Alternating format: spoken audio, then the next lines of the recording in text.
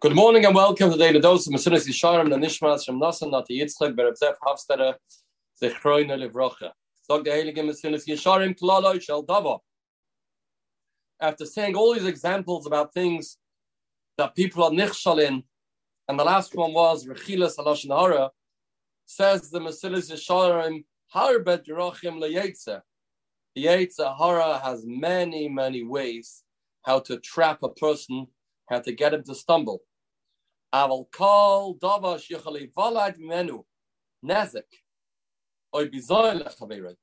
Anything that can cause harm to a person or embarrassment to a person, bein b'fanov, bein shloi b'fanov, harei zeh b'chlal Lashon Hora, that is included in Lashon Hora, has sanu umesuav lifnei hamokim, that the Eibishter despises and the Eibishter feels it repulsive. Lifnei hamokim, the Eibishter cannot tolerate people speaking Lashon Hora. Sha'amr olav, that Chazal said, Kol ha-mesaper Lashon Hora, kilu koifer be'ikah.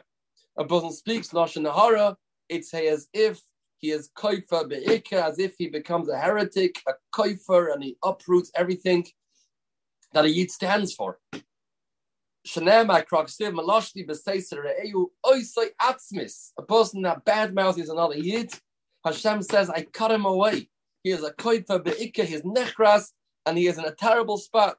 And the Yetzer Hora has many ways to get people, as the Chavetz Chaim writes, to think, it's not so bad.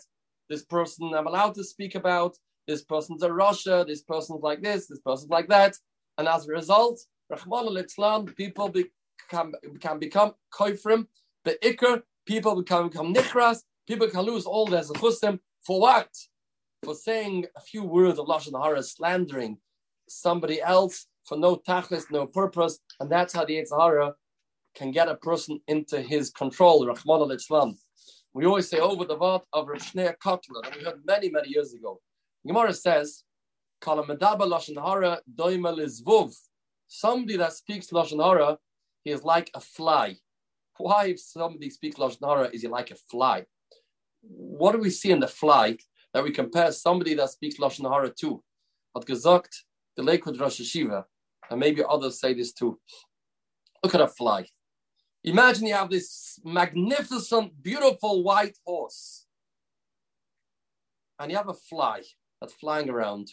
What will attract the fly most? Where will the fly land? In an area that's unclean.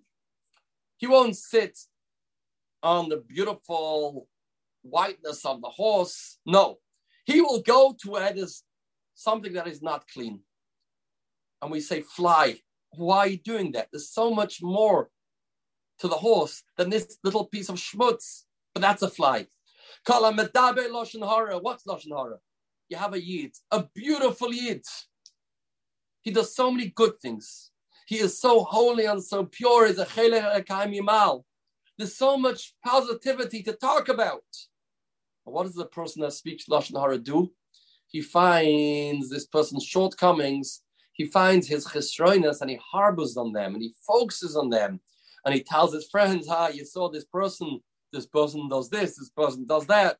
And we tie into the person why you like the fly. Why can't you focus on something positive that the person's doing? And this is an aveira she'ein kedig masa. This is so chomer, and it needs constant chizuk.